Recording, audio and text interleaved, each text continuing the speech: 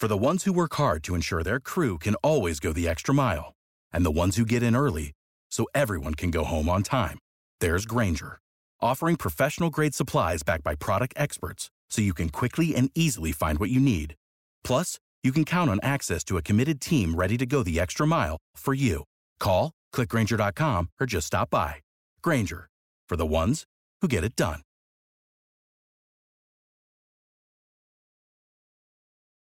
When you need mealtime inspiration, it's worth shopping Kroger, where you'll find over 30,000 mouth-watering choices that excite your inner foodie. And no matter what tasty choice you make, you'll enjoy our everyday low prices, plus extra ways to save, like digital coupons worth over $600 each week. You can also save up to $1 off per gallon at the pump with fuel points. More savings and more inspiring flavors make shopping Kroger worth it every time. Kroger, fresh for everyone. Fuel restrictions apply.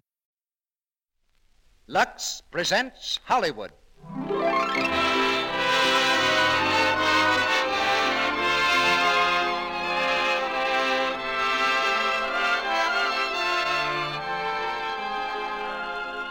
The Lux Radio Theater brings you Bob Burns and Anita Louise in A Man to Remember. Ladies and gentlemen, your producer, Mr. Cecil B. DeMille.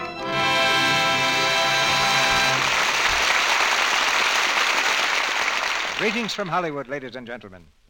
This is the story of an undecorated hero, the country doctor.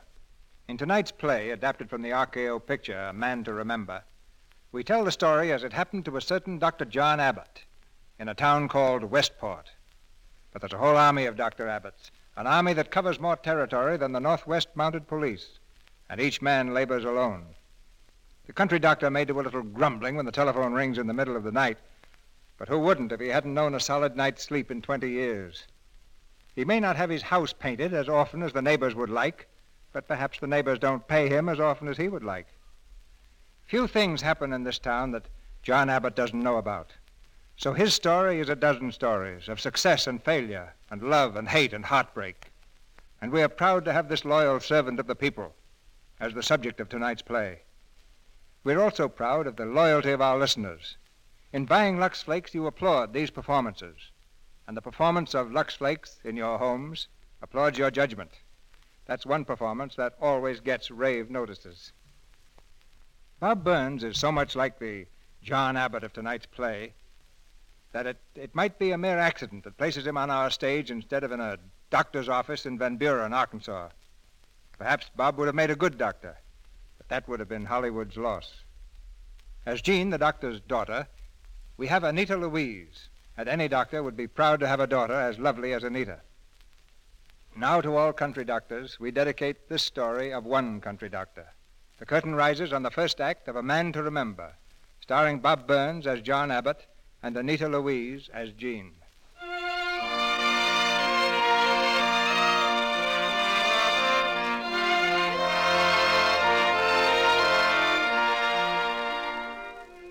If you should be driving across the continent sometime, you might strike a little town called Westport. It's an ordinary small town, with its main street, of course, and its First National Bank, owned by George Sykes. Homer Ramsey's department store is there, too, and a few smaller shops. But on this spring afternoon, the shops that aren't closed are empty, for old Doc Abbott is dead. The townspeople stand along the curb in respectful silence as the funeral procession passes by. Mother, can I throw my flower now? Yes, dear, now. I never saw so many flowers. Never.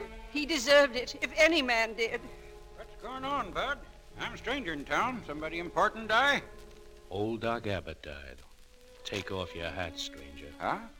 Oh, sure. On the second floor of the bank building is the office of Lawyer Perkins. From his window, the three leading businessmen of the town also watch the procession, but they are unmoved and cynical. Look at that crowd down there. I gave this town the only hospital it ever had, the George Sykes Memorial Hospital. But you'd think Abbott was the only man in this town worth a plug nickel. I put in the first department store in Westport. I suppose that doesn't amount to anything either. Yes, and Jode Harkness here has done a few things, too. Yes, sir. It was me got the public schools put in. To say nothing, you give them the town a newspaper. And I'll bet the three of us won't scare up a baker's dozen at our funerals. Seems the more shiftless you are, the more people take up with you. Like old Doc Abbott down there. Now, Mr. Sykes, Mr. Ramsey, Mr. Harkness, if you gentlemen can stifle your grief for a moment, perhaps we can get down to work. All right, Counselor. While the town's marching behind Doc's casket, let's us figure out the expense. Sit down, gentlemen. Now, I brought Doc Abbott's strongbox with me, and I'm sure you're anxious to know what's in it. You bet we are. I find that in most cases of this nature, the creditors prefer to wait until, well, say a half hour after the benediction has been delivered. Now, look here, Clyde. That ain't fair. The doc would want us to have our money. Of course, George, of course. I suppose we get down to business. Well, to begin with, I hold Doc Abbott's personal note for $600 plus 100 interest. 700. How about you, Homer? I had the bookkeeper figure up his account today. $726.37. He ain't paid a bill at the store since 1928. And you, Jode? He owes me $1,100. Well, Doc Abbott's son gave me the strongbox this morning when I explained how eager you were to get his father's affairs in shape. Now, suppose we just turn everything right out here on my desk. Gentlemen, the estate. Now, you got everything upside down doing it that way, Clyde. Oh, I guess it doesn't matter. We'll want to go through all his papers. Well, we have, well, this looks like one of those bills you were talking about, George. Westport First National Bank, $300 with accumulated interest at 7%. Signed, John Abbott, dated June 16, 1919. Yeah, that's the first one, 1919. Yes, just about 20 years ago, wasn't it? I remember. It was right after Doc came back to Westport. I guess he needed money pretty badly at the time, so he went to the bank to see his old friend, George. Morning, George. Well, if it ain't John Abbott. That's right. How are you, George? I'm fine. Sit down. Been a long while since you left here, John. Pretty near 25 years. Oh, this is my boy, Dick. Well, quite a young man. How old? I'm 8, sir. Well, 8 years old. This is George Sykes, Dick. We used to go to high school together. That's right. Your father left right after we graduated. He was voted the boy most likely to succeed, weren't you, John? Seems kind of funny now, doesn't it? Dick, suppose you wait outside. I got a little business I want to talk over. Sure, Dad. Walter? Oh, I heard you lost your wife, John. That's too bad. Yes, she died in Chicago. I couldn't stay there after that, so I came back. Aiming to hang out your shingle? As long as I can make a living. Well, we got some doctors here already. But there's a lot of poor folks on the other side of town. You can probably find enough business to get by. I figure to. I'll need a little eating money, though. How much? About $300. Oh, that's a whale of a lot of money, John. You got anything to offer for security? 17 years' experience as a practicing physician. I've done pretty well. Yeah, you're broke, ain't you? I meant about keeping my patients alive. That's my business, you know. All right, John, I'll tell you what I'll do. I'll make a note out for $300, give you $250. Got to have a little bonus, you know, where there ain't no security. But I always like to help out an old friend. Do you help out many of your old friends this way, George? You'd be surprised. They should have elected you the boy most likely to succeed. Oh, yes. Sign right here, John.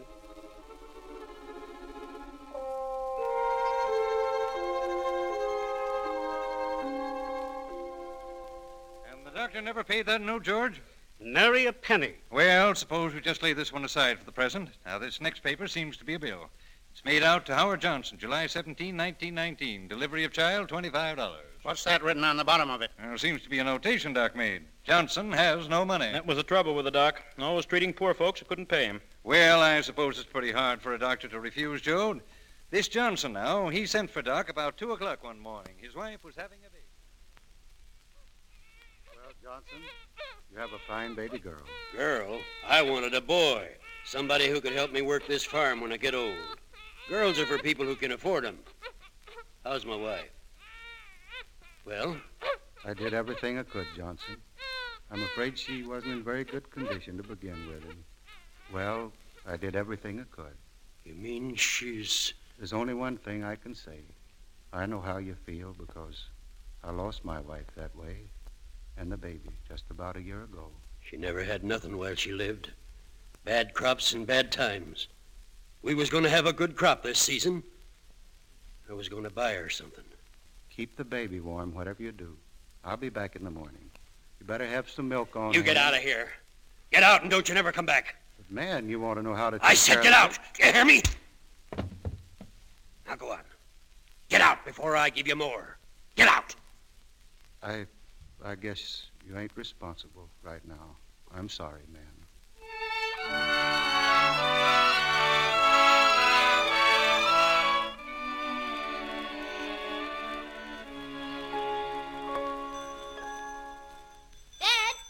That's the bell.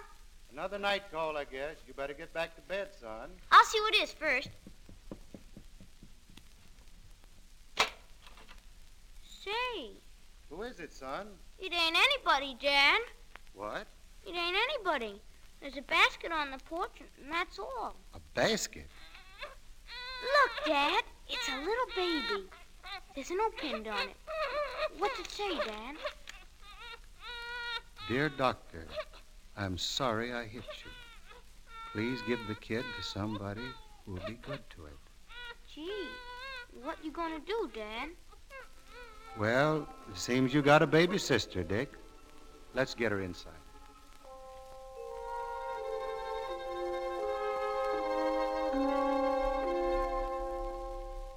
Never did hear that story before, Counselor. Well, Doc didn't often tell it, Jode, but that's how he came to adopt the girl you all watched grow up and know as Jean Abbott.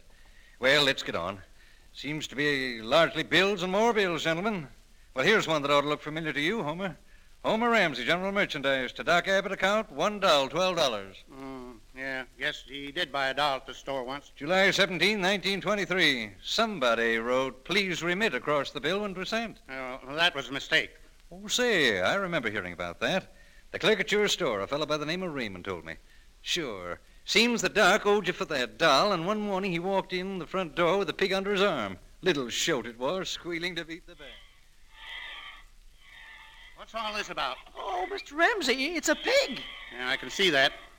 Is it yours, Doc? Nope, it's yours. You're crazy. Nope, you see, you sent me a bill this morning for a doll I bought for my daughter. This bill is marked, please remit. I figure you must be kind of hard up, so I hurried right down. But I can't take a pig in payment. Well, that's the way my patients pay me. Pigs, eggs, potatoes. How much was the bill? $12. That pig ain't worth more than $5. Maybe not now, but he will be. Here, brought a bag of corn, too. Feed the corn to the pig, and in 3 months, Homer, you'll be owing me money. Now, listen, I can't accept anything like this. Oh, by the way, come to think of it, I believe you owe me money right now. Yep, here it is, your bill for Mrs. Ramsey's appendicitis operation. Well, come into my office, John. I want to talk to you about that. Sure. Take good care of that pig, Mr. Ramsey. Sit down, John. Thanks, Homer. John, that bill was sent to you by mistake. No offense, you know. Now, let's see what I owe you. Of course, I know you'd rather had Doc Robinson do that operation, Homer, but being as he was out of town, it was an emergency, and I did it. Sure. Guess you saved Martha's life that night, John. Would have been a heap easier if we'd had a hospital in Westport. There's a lot of patients lost on kitchen tables. Still got that pipe dream about a hospital? You did all right on the kitchen table. Well, let's see the bad news. Oh, here it is, Homer. Whew. $100. That's right. How much of your time did that operation take?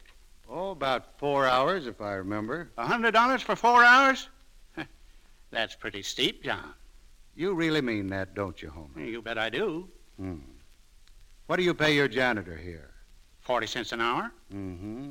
I guess I did make a mistake figuring that bill, Homer. That's more like it.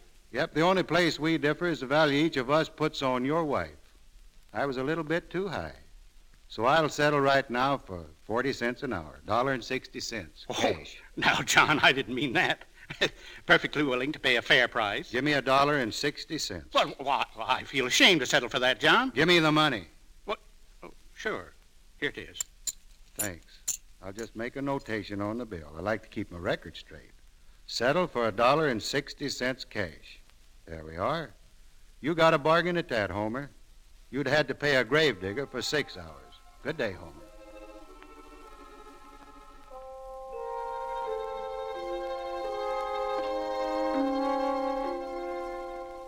And there's the record of the transaction, Homer. Settled for $1.60. You got a real bargain that time, Homer. Now, let's get on with this, Clyde. I ain't got all day. Oh, sure. Now, let's see. This next paper, well, it isn't a bill for a change. It's a newspaper announcement of Dick's graduation from medical school.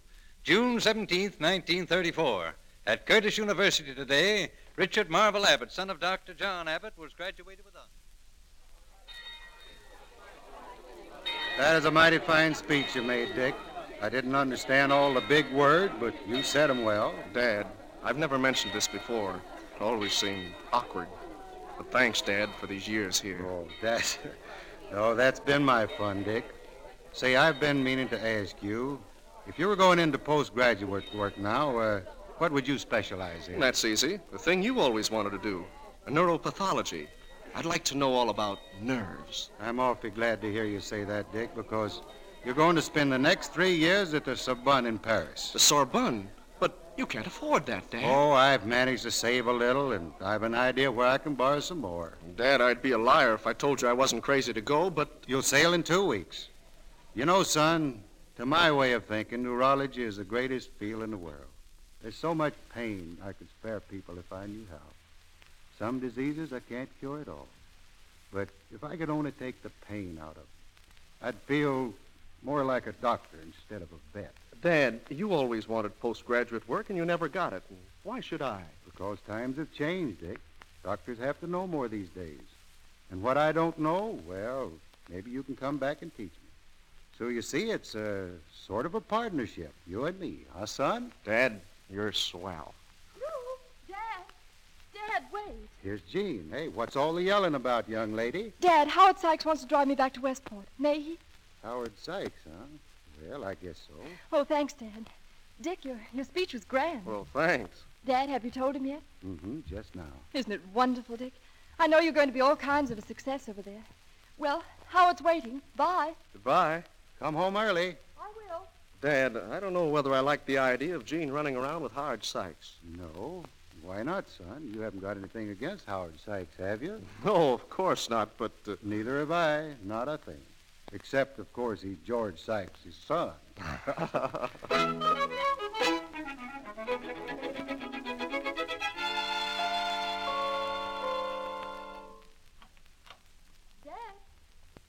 I want to talk to you about some of these bills. Oh, never mind those. Look here. Here's a letter from Dick. The letter can wait. Dad, something's got to be done about getting in some of this money that's owing you. Look at this bill. It's 5 years old.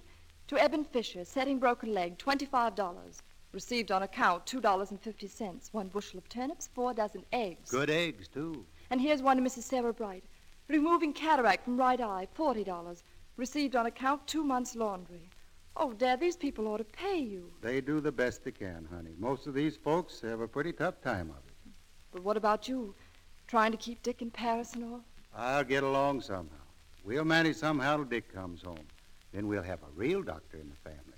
But, Dad, that's another 2 years yet. In the meantime, what do we do with these bills?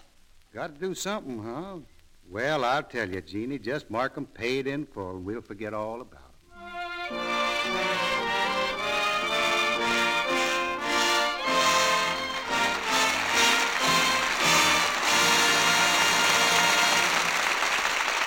Curtain falls on the first act of A Man to Remember.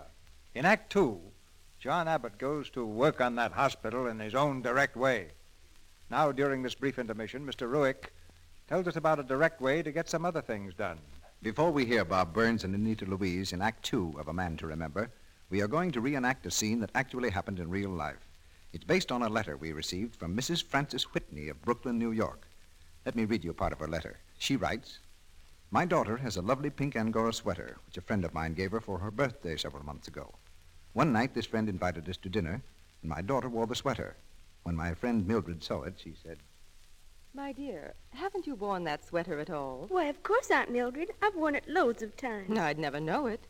How in the world do you manage to keep it looking so nice? Oh, that's easy. I wash it in lukewarm Lux Suds every second or third time I wear it. Don't tell me you've washed that sweater. Why, when I've washed Barbara's sweaters, they've either stretched or shrunk. And one of them is actually bald. Minus Angora, you know. That won't happen if you wash them the gentle Lux way. Just pat in Lux Suds, rinse in lukewarm water, and pin to shape with rust-proof pins. And then gently brush the nap when the sweat is dry. I think it's simply marvelous the way Lux keeps Angora's sweaters new-looking. We appreciate Mrs. Whitney's writing us such a charming letter. She voices the experience of thousands of women all over the country who depend on the Lux method to help sweaters and other woolens stay new-looking longer. You see, Lux Flakes are so gentle. There's no harmful alkali and no cake soap rubbing to fade or streak colors or shrink sensitive woolen fibers. That's why over 2,000 stores have advised their customers to use Lux. Just keep this rule in mind. If it's safe in water, it's safe in Lux. And use Lux for all your washables. Things like your stockings and underthings, your house dresses, and attractive printed silks. They'll stay new-looking a long time with that kind of care. Buy a thrifty large-size box of Lux Flakes tomorrow. You'll be amazed how many things it will care for. Remember, Lux is so pure, a little goes a long way. Lux is thrifty. Now our producer, Mr. DeMille. Act 2 of A Man to Remember, starring Bob Burns as John Abbott and Anita Louise as Jean.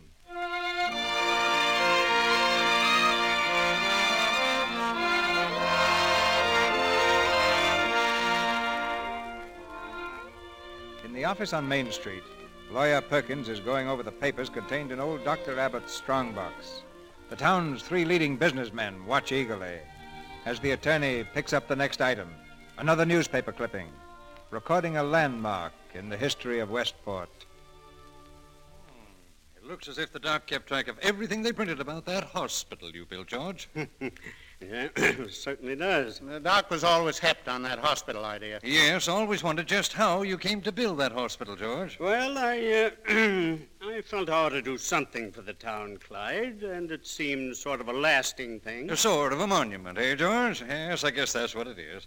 Well, see, here's a funny thing, a dance card of Jean's, fastened onto one of these clippings. Some affair at the country club, September 1937. Seems to have been the time your boy Howard was going around with her, George. His name's here for most every dance. Yes, we did see quite a bit of her at one time. Didn't last, though. Yes, well, that's the way it is with young people. Everything's fine one moment, and then they have a little quarrel, and everything's off. I guess it happened that night they were driving home from the dance. Howard, don't you think I'd better drive? Why, I'm just as sober as when I'm sober. Oh, now, don't be afraid, Jeannie. Howard, please slow down. Howard, please. Oh, all right, I'll slow down. Oh, you nearly turned us over. Well, I didn't. Jeannie. Do you know you're beautiful, Jeannie? Howard, please, I didn't mean I wanted to park. I think you'd better take me home. Sure I will. On one condition. What is it? Tell me you love me. Oh, don't be silly, Howard, and let's go. All right, then. I'll kill myself. Howard, where did you get that gun? Give it to me. Let go. Let go. Take it away from your head. Howard, give it to me. Jean. Oh, Jean, I didn't mean to. Honest, I didn't. Jean, where did it hit you? In my arm. Oh, here, I'll bind my handkerchief around it. Oh, gosh, Jean, I might have killed you. Now, lie still as you can, and I'll get you right home to your father. Just lie still now, Jean. Don't move.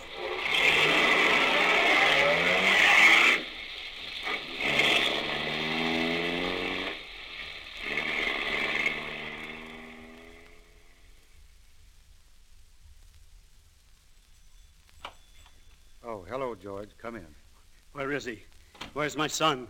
He's gone home. You just missed him. Is he all right? Oh, yes, he's all right. Jean's all right, too, luckily. Just a shot in the shoulder. John, this is terrible. Yes, George, it is. Might have been murder. At the very least, manslaughter. But the boy didn't mean to hurt her. I know, George, and he feels pretty terrible about it, but I suppose that's a question for the jury to settle. You know, of course, I have to report any gunshot wound to the police. That's the law. But, John, you can't do that. Listen, John, I'll do anything to make it right. Will you, George? You name it. I'll do anything you say. George, you've made a lot of money around this town. I guess you're about the biggest man Westport's ever produced. Well? I was just thinking it's a shame that you won't leave any fitting memorial behind you. A man like you should engrave his name in the history of his town. Something big, George. Something worthwhile. Like what? Like the George Sykes Memorial Hospital. You mean you want me to build a hospital? That's the idea, George. Well, I won't do it. Now, this is blackmail. Yes, sir. Guess it is. Well, it won't work. I won't build a hospital for you or anyone else. Not even for your son, George? Be a pity to see him go to jail. Now, wait, John. Wait a minute. Be reasonable. I'm willing to do anything within reason. That's the way to talk. Yes, sir, George. I bet it won't cost you a cent more than $30,000 or $40,000. And maybe they'll even let you make a speech. Think of that, George. Standing up in front of a big new building, the crowd cheering, the band's playing. George, I'm proud of you.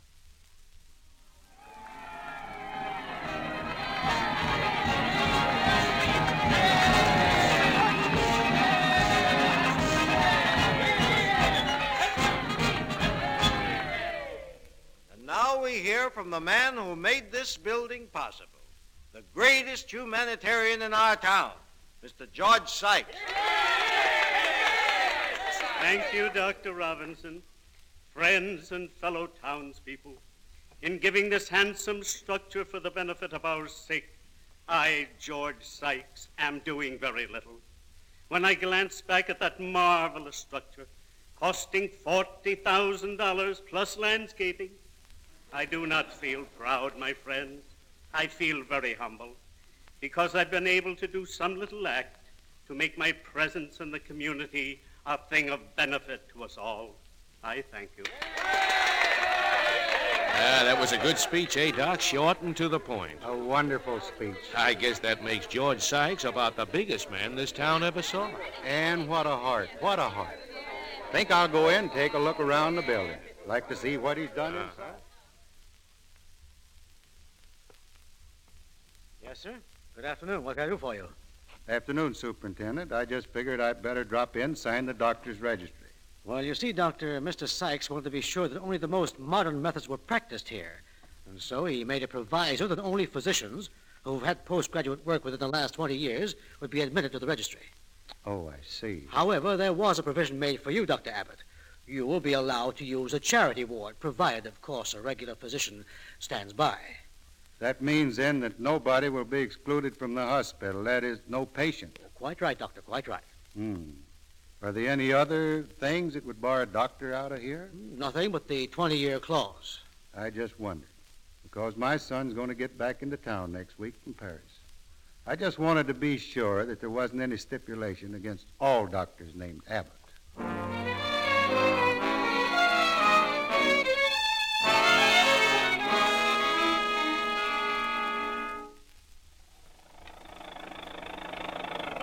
Well, son, the end of the line. Gosh, the old place hasn't changed a bit, has it? Dick. Oh, Dick, it's wonderful to see you again. Why, Jean, say, you've changed. Have I? I told you, son. Well, I'll take your bags upstairs. Well, what's the matter, Dick? Why, you really surprised me, Jeannie. I didn't even kiss you. Well, it's not too late, is it? I guess it isn't. What's so funny? Why, all the time I've been thinking of you as a sister, and, well, you're not at all, are you? Why, no, I'm not.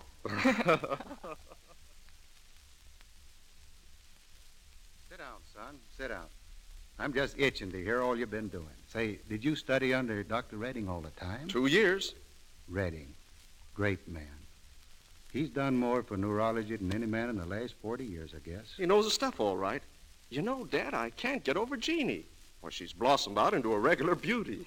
You should come home oftener to check up on what's going on. It's a surprise to me you're not married, Jean. What's the matter with all the men in this town? Oh, I suppose you think I never had a chance, huh? Well, I'll bet you have. Well, what about Howard Sykes? Oh, I see him once in a while. Nothing serious, though. Redding. I always hoped I could study with a man like him someday. Well, why don't you go over to the Sorbonne for a year, Dad? Me in Paris? No, that's no place for a plug. Say, Dad, do you mind if Jean and I scoot off for a little while? I'd like to look the old town over again. Well, no, not at all. Run along. I'll get a hat. Be back in a minute. I got to get a sign painter up here tomorrow. A sign painter? What for? Got to have that sign out there changed. Going to put your name first. Make it Richard Marvel Abbott, M.D. And then under it, John Abbott. What do you think of that? Dad, there's something I want to talk to you about. Go ahead, son. Well, about 3 months ago, I had a letter from Dr. Robinson here in town. He wanted me to go in with him as his partner. And I wrote him I wouldn't do a thing before I talked with you. Do you want to go in with Robinson? It's not so much a question of wanting to, but forgive me, Dad. But I know the kind of patience you have. I'll bet you're way in debt right now on my account. So if I could go with Dr. Robinson, I'd make us some real money. And those rich patients of his would never come to us over here. But if I'm with him, I can cash in on them. Well, son, money's never bothered me much. What I owe or what's owed me. I guess that's the wrong attitude, though. Dad, I wish you'd understand. It's not money for its own sake. It's just that, why, I'll be the only neurologist in this town. It's a new line, and people will go for it. People with money who can afford it. What about people who can't afford it? I'll make a deal with you, Dad. I'll take care of any case you send me for nothing. All right, son. Let's shake on it. Already? We won't be long, Dad. Come on, Gene. Just take a look around. Goodbye, Dad. Goodbye, son.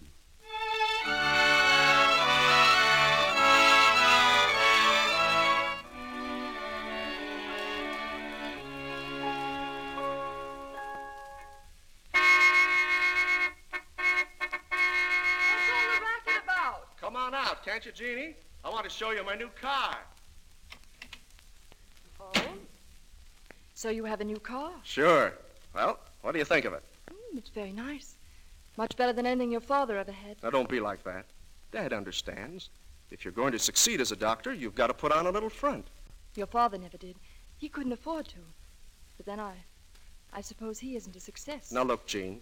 Dad knows exactly why I moved and why I went into partnership with Dr. Robinson. You evidently don't want to understand. After all he's done for us and what he's expecting from you, I'll never understand. Please, Gene, have dinner with me Thursday night and we can talk this out. No. But why? I've been meaning to tell you for the past week, only it's so seldom we see you anymore. I'm going to be married. Oh. The Hard Sykes? Yes. Okay. Congratulations. Good night. Good night, Dick.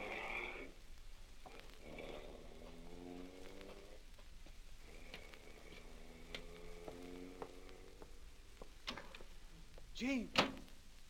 Oh, Jean. Come here, quickly. Dad, what's the matter with you? Help me to sit up. Dad, what is it? I thought you were asleep here on the couch. Oh, tell me what to do, please. Oh, it's all right now. Little heart attack. If you should ever find me like this again, Jean, always help me to sit up. When you lie down, once in a while, it's the end. Oh, Dad. Why, Jeannie, child, you're crying. It's all right now. I'm all right, honey. Don't cry. I'll get it, Dad.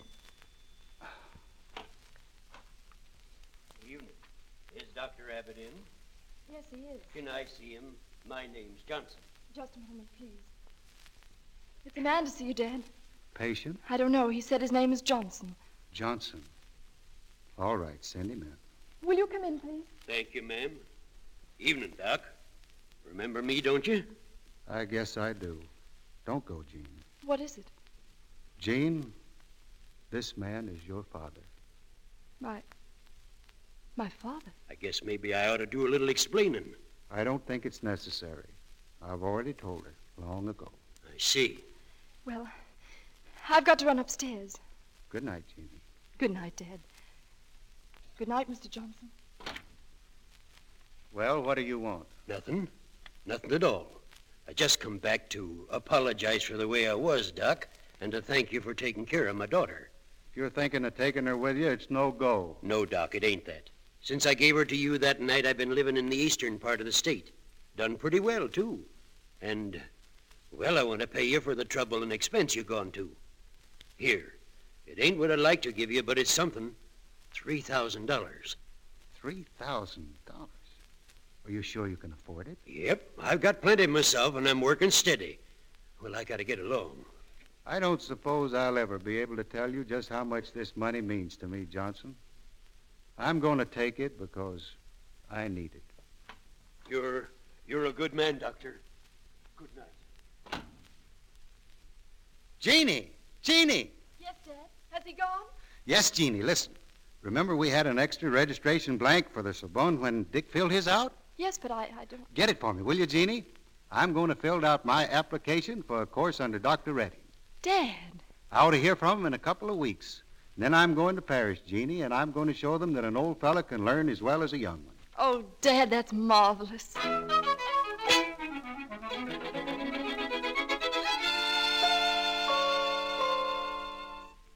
Say ah. That's the girl. Come on now. Ah. Ah. Fine. Well, Doctor, it's just a sore throat and cold, ain't it, Doctor? Well, the throat and nasal passages are inflamed. You say the Hostetter boy's been sick, too? Yes, Doctor. And the Musicara children, huh? That's right. Same symptoms. Tell you what I wish you'd do, Mrs. Smith. Keep Sally in the house and don't, under any circumstances, let any other children come in. Oh, you mean it's something serious? I can't say yet. I want to see the Hostetter boy and the Musicara kids. I'll be back this afternoon.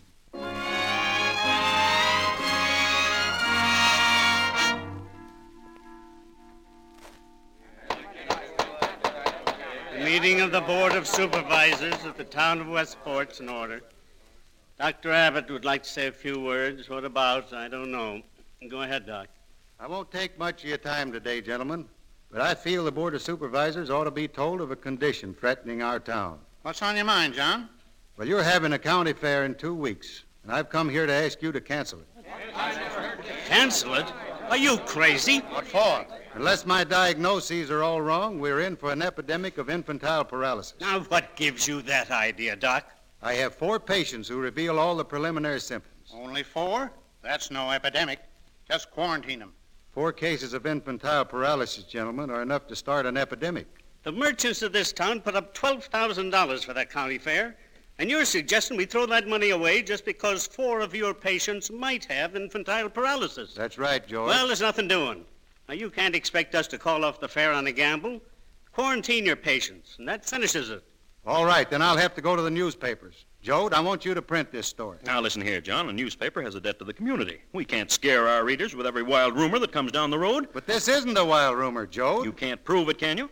All right, then I want to buy an ad in tonight's edition. You mean advertise this paralysis scare? Oh, no. I'm afraid we couldn't, John. Not a merchant in town would advertise with me if I ran your copy. Well, how about printing me up some handbills? Same thing. I'm sorry. You've got a boy, haven't you, Jode Harkness? Why, yes. And you, George, you've got a little girl. And you, Jenkins, your kids are just the right age, too. The right age for what? For infantile paralysis. Only don't worry, gentlemen. I'm going to see that they don't get it. Goodbye, gentlemen. I hope you sleep well tonight.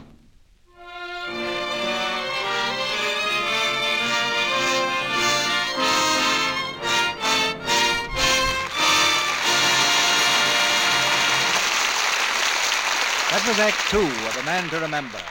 Once aroused, John Abbott is a man to be reckoned with, and he starts a one-man crusade in Act 3. Before we go on with the play, here are some friends of ours to tell you a story in song. Bob Burns and Anita Louise return in a moment for Act 3 of A Man to Remember. You know, sometimes music expresses things better than we can say them.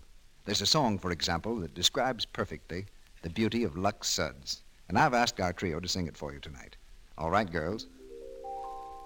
Spun from the mist of the dream, with rare tints from rainbow land, a bubble of silver you see, borne aloft my fairy hand, symbol of love and it gleams like the gold of smiling dawn. There for a moment then kissed by the sun and gone. Spun from the mists of a dream. Lux Suds really do seem like that. They're so light, so gentle. Oh, you make them sound too poetic, Mr. Ruick. They're really very practical, you know. Well, of course they are, Sally. Millions of women know that. And they've made Lux Flakes the world's largest-selling package soap for fine fabric. Fine fabrics, Mr. Ruick? What about everyday fabrics? Why, just think of underthings and stockings and blouses, things we wear and Lux every day. Lux takes such beautiful care of them, they wear and wear. Well, there's a good reason for that. There's no harmful alkali in Lux Flakes to fade any color or hurt any fabric that's safe in water alone. The gentle suds float out every trace of perspiration and soil and leave things fresh and new-looking. The Lux habit is a dainty habit and a thrifty one. So keep the large box of Lux Flakes in the house and Lux underthings after every wearing. Your blouses, dresses, and sweaters, often. They'll stay new-looking longer because Lux suds are so gentle, so safe. We pause now for station identification. This is the Columbia Broadcasting System.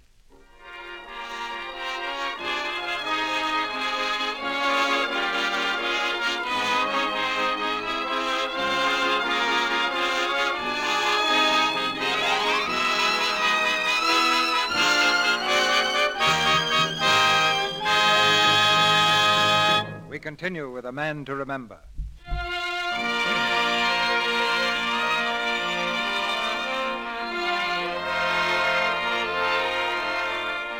Little by little, the life of Dr. Abbott unfolds itself as Lawyer Perkins continues to examine the contents of the strongbox.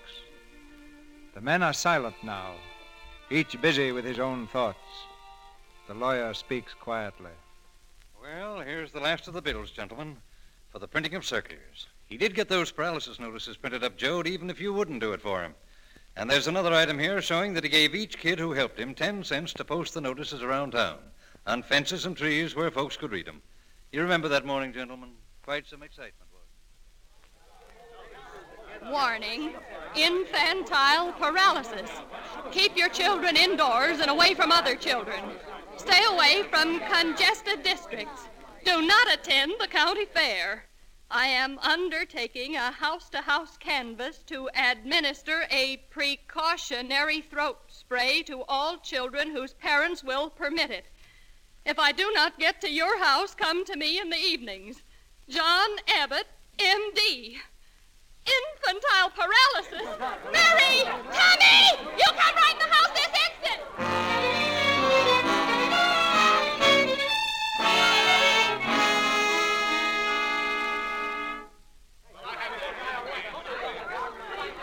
All right, folks, you just line up one by one. I'll take care of you in the living room. Get those sprays ready, will you, Jeannie? Dad. Oh, hello, son. What brings you around? Dad, I came to talk to you. Well, I'm pretty busy right now, Dick, but all right if you'll talk fast. Can we be alone? I'll go, Dad. No, wait. Jean's been my right hand and most of my heart for a long time, Dick. There's no reason for her to go now. What's on your mind? Well, it's about all this paralysis scare. If you're wrong, Dad, it will reflect on every doctor in this town. People will lose confidence. And that's all doctors have to back them up. The confidence of their patients.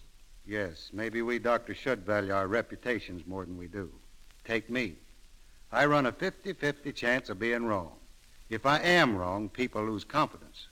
But if I'm right, then I've saved lives, young bodies, muscles and bones, grief and pain. I think it's worth the gamble, Dick. There's another thing, Dad. This business of spraying children, whether they're your patients or not, it's considered unethical. The local medical association is pretty well stirred up about it. That's really why I came to warn you. The medical association's stirred up, are they? Isn't that too bad? Well, tell them they should have been stirred up a week ago. They're too late. Now get out, Dick. I'm tired and I've got work to do. Okay, Dad. He felt he had to do it. He was trying to help you, Dad. I know, and he's right, Jean. Right. Yes, about ethics. Because up here in my head, I am unethical. I just realized what I'm thinking. I'm hoping right now, in spite of myself, I'm hoping this is infantile paralysis. I don't know what's come over me. I know. But in your heart, you're hoping it isn't. Yes, of course. Jean, I never felt it before, but I'm an old man.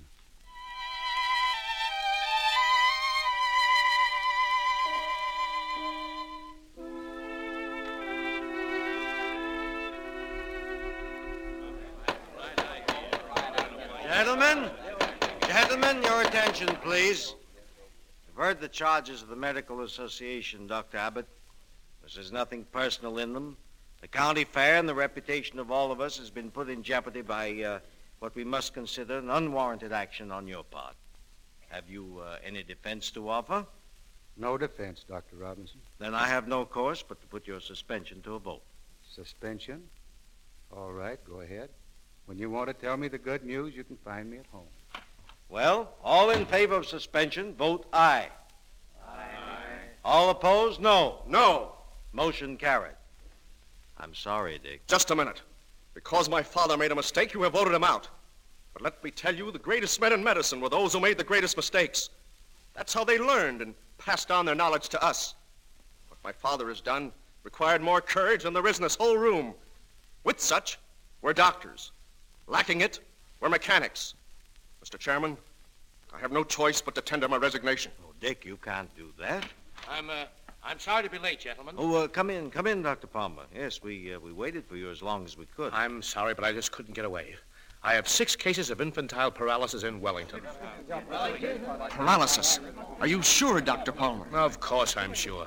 Gentlemen, we're in for an epidemic. There are 8 cases reported in Palmdale, 14 in Riverdale, 4 in Delta, and it's spreading like wildfire. Well, I assume we shall disregard all action in this meeting. Do I hear a motion that we insist on cancellation of the county fair? I make such a motion. All in favor, aye. Aye.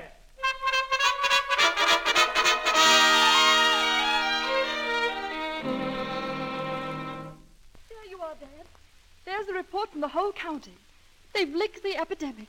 Oh, isn't it wonderful? And it's all due to you. No, not me. The doctors worked pretty hard, Jean. Oh, yes. But it's you who showed them the way. I'll go, Dad.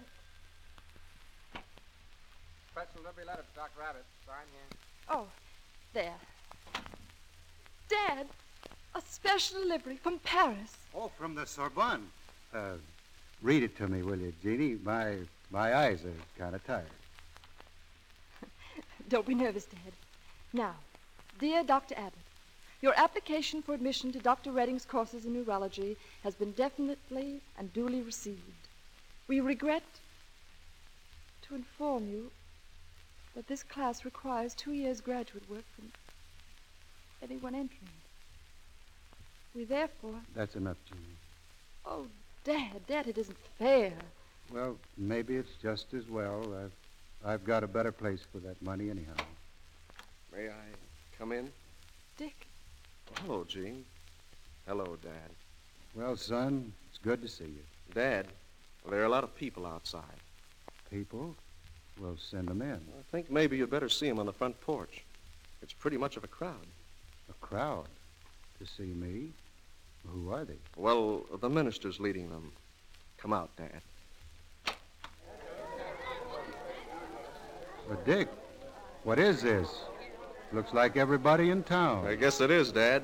Just about. Good evening, Doctor. Oh, good evening, Reverend. Dr. Abbott, you've been among us for a long time. You've worked hard. You never made much money, I guess, because the people you worked for didn't have much. But you didn't care. You just kept right on working. We wanted you to know we're grateful. I have here a letter of thanks. It's got 6,000 signatures, Doctor. Almost every man, woman, and child in town. It's just to let you know that we love you. Why, I believe Dr. Robinson has a few words to say. Dr. Abbott, I've come to extend my personal and professional apologies. You've taught us all something, not only about medicine, but about humanity. The Westport Medical Association has delegated me to inform you that, if you will accept it, you have in advance been elected president by acclamation. Dr. Robinson and friends, thank you.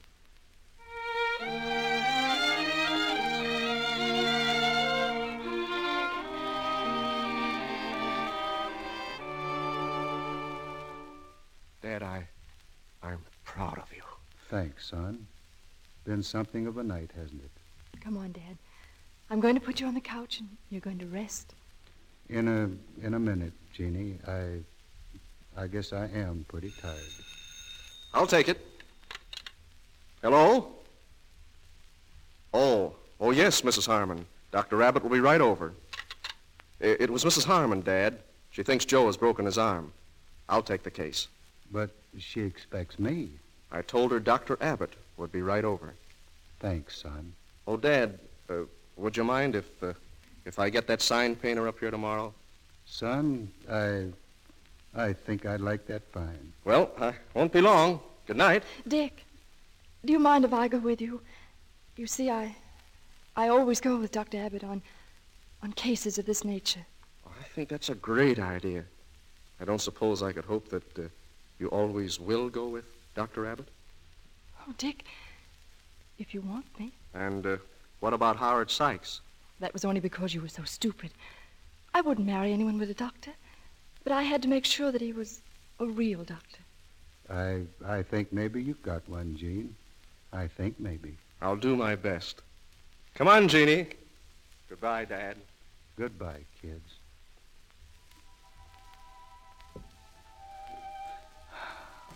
Dr. Abbott will be right over.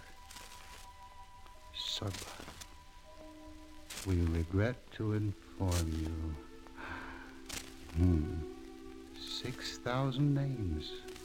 Most every man, woman, and child in town. Dr. Abbott, be right over. Dr. Abbott.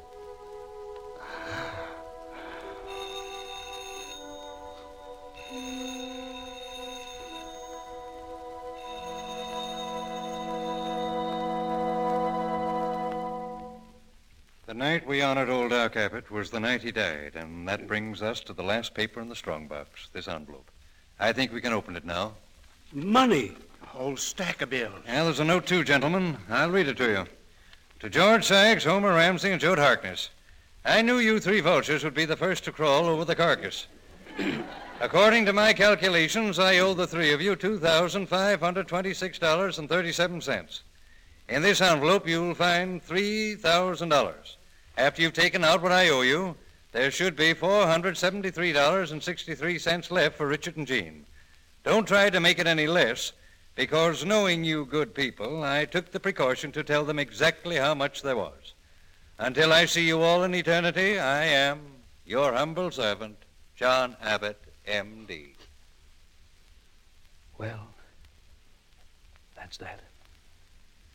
He was a good man. Paid every cent he owed. 3:30. I suppose the service is just about over by now. Kinda wish I'd have went.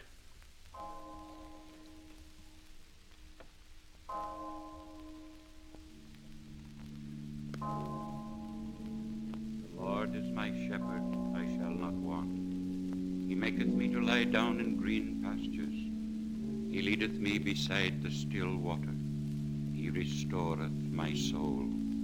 He leadeth me in the paths of righteousness for his name's sake. Yea, though I walk through the valley of the shadow of death, I will fear no evil, for thou art with me. Thy rod and thy staff, they comfort me. Thou preparest a table before me in the presence of mine enemies. Thou anointest my head with oil. My cup runneth over. Surely goodness and mercy shall follow me all the days of my life, and I will dwell in the house of the Lord forever.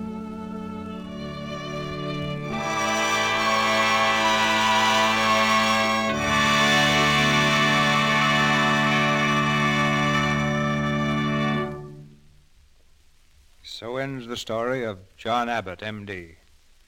Throughout America, there are thousands of others like him, whose estates are measured not in money, but in memories of service to their fellow men. Before Bob Burns and Anita Louise return for their curtain calls, I have a question for housewives. Have you any idea how many times a day you put your hands into dishwater? Well, someone has figured out you do it about 150 times. If you're the average mother, you wash about 150 pieces of silver and glassware and dishes every day. And that doesn't count pots and pans. Every day you plunge your hands into dishwater around 150 times, and every single time you do it, your hands are exposed to the suds. Now let's think about that for a moment. If you use harsh soaps with harmful alkali, your hands are bound to get rough and red, aren't they? The harsh suds sting and bite the skin until your hands are sore and burned. And I'm sure you don't want hands like that, not when there's a way to avoid it. Mrs. S.D. Eldridge of New York has something to say on that subject. She writes, I've been doing dishes for 10 years, and my hands stay nice, thanks to Lux Flakes. She helps her hands stay nice-looking by using Lux Flakes in her dishpan. And that's just what you can do, too. Lux is so gentle. It has no harmful alkali, absolutely nothing to sting and irritate your hands the way harsh soaps do. It's as mild and pure as the finest toilet soaps. So try Lux for your dishes. It's so inexpensive, about a penny's worth of Lux will do your dishes for a whole day. In hard water, a little extra Lux gives an abundance of rich, active suds. Ask your grocer for the thrifty large-size box of Lux Flakes tomorrow and use Lux for your dishes every day. That's for lovely hands. Now, here's Mr. DeMille with our stars. The footlights are up again as Bob Burns and Anita Louise come back to our microphone for a curtain call. Well, Bob, which would you rather be, a doctor or an actor? I thought you was going to say actor. You want to be careful about that. You know, somebody might hear you. That talk about me getting an actor, being an actor gets around, is liable to ruin me in pictures. Don't worry about eavesdropping, Bob. What's a few million ears between friends? Oh, well, I guess I feel safer then. You know, Mr. DeMille, maybe we ought to ask people that have been putting off paying the doctor, even though they got the money, to turn over a new leaf. Well, that's a wonderful idea for a crusade, Bob. Well, now, you know, even a good old country doctor ain't going to let you walk all over him forever. Sooner or later, he's going to get impatient, just like one of my kinfolks down in Arkansas. That wouldn't be Uncle Fudd, would it, Bob? No, Mr. DeMille, this is one I don't believe you've met yet. That's my Aunt Boo. Do you know that when I was down home, when I was a little boy, I used to think Aunt Boo was the most patient woman I ever saw in my life. She never showed any signs of losing her patience. But just last summer, I went back home, and I went to visit her back in the mountains, and she had a kind of a family reunion back there. And she was pointing out all my kinfolks I hadn't seen in some time. She says, now, of course, you know your Aunt Duddy is over there talking to your Aunt Peachy Sims. And she says that boy teasing the pig in the parlor there says, that's your cousin Purnell. She says, he's the brightest cousin you got, I reckon. She said he beat the reading time in Liberty before minutes. So she went on telling me all the names of these kinfolks, and I noticed one woman sitting way back by herself that Aunt Boo hadn't pointed out. I says, well, what's the matter with that woman back there? Ain't she kin to me? And that's the first time I ever saw Aunt Boo show signs that she was losing her patience. She says, no, sir. Said that woman dropped in here 30 years ago to get a drink of water, and she's been with us ever since. And she says, I want to tell you, I'm beginning to get tired of it. Hey, you know, Bob, doctors have about as much patience as your Aunt Boo. And I know they'll appreciate your championship of their cause. And something we're all waiting to hear, Mr. DeMille, is the Lux Radio Theater show for next week. Next Monday night, Anita, we have another Blue Ribbon show. We're going to present Cary Grant, Carol Lombard, and Gay Francis. And our play will be the screen success In Name Only, a drama of vital emotions, the story of a man who was bound to a selfish woman and loved another. We bring it to you next Monday night with the original screencast, Carol Lombard, Cary Grant, and Kay Francis. I'll reserve a seat at my radio right away, Mr. DeMille. Good night. Good night, Anita. So long, CB. Good night. We'll never forget a man to remember.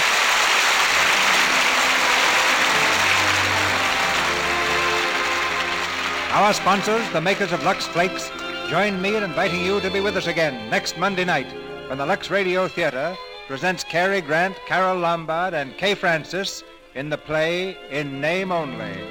This is Cecil B. DeMille saying good night to you from Hollywood. This is Melville Rourke, inviting you to enjoy the popular Lux daytime program, The Life and Love of Dr. Susan. In tomorrow's episode, Frida, who hates and fears Dr. Susan, is plotting to humiliate her. Tomorrow, Mr. Blodgett learns surprising news about Frida's scheme. Listen then. Or the time and station, see your newspaper.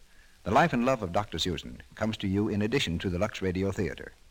Heard in tonight's play were Harold Daniels as Dick, Granville Bates as George Sykes, Harlan Briggs as Homer Ramsey, Lou Merrill as Jode Harkness, John Fee as Clyde Perkins, Earl Ross as Howard Johnson, and Clara Blandick as Mother. The picture, A Man to Remember, was an RKO production. This studio's forthcoming production is The Hunchback of Notre Dame, starring Charles Lawton. Bob Burns appeared through courtesy of the Kraft Cheese Company. He will soon begin work in Alias the Deacon for Universal Pictures. Anita Louise will be seen in the RKO picture, Reno. Our music was directed by Louis Silvers. At the request of the Post Office Department, may we remind you to shop early and mail your Christmas presents in cards early to secure delivery before December 23rd. There will be no delivery on December 25th. Parcels and envelopes may be endorsed, do not open until Christmas. This is the Columbia Broadcasting System.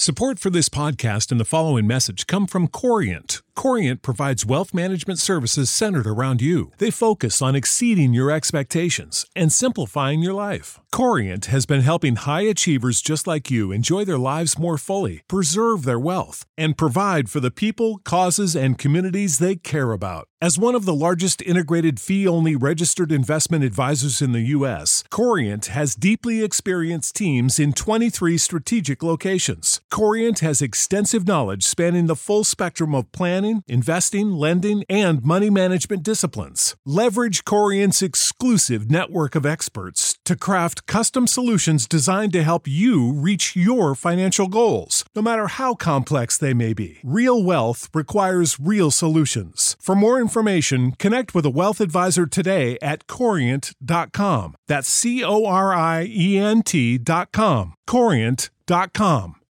Save big on brunch for mom, all in the Kroger app. Get 16-ounce packs of flavorful Angus 90% lean ground sirloin for $4.99 each with a digital coupon. Then buy 2, get 2 free on 12 packs of delicious Coca-Cola, Pepsi, or 7-Up, all with your card. Shop these deals at your local Kroger today, or tap the screen now to download the Kroger app to save big today. Kroger, fresh for everyone. Prices and product availability subject to change. Restrictions apply. See site for details.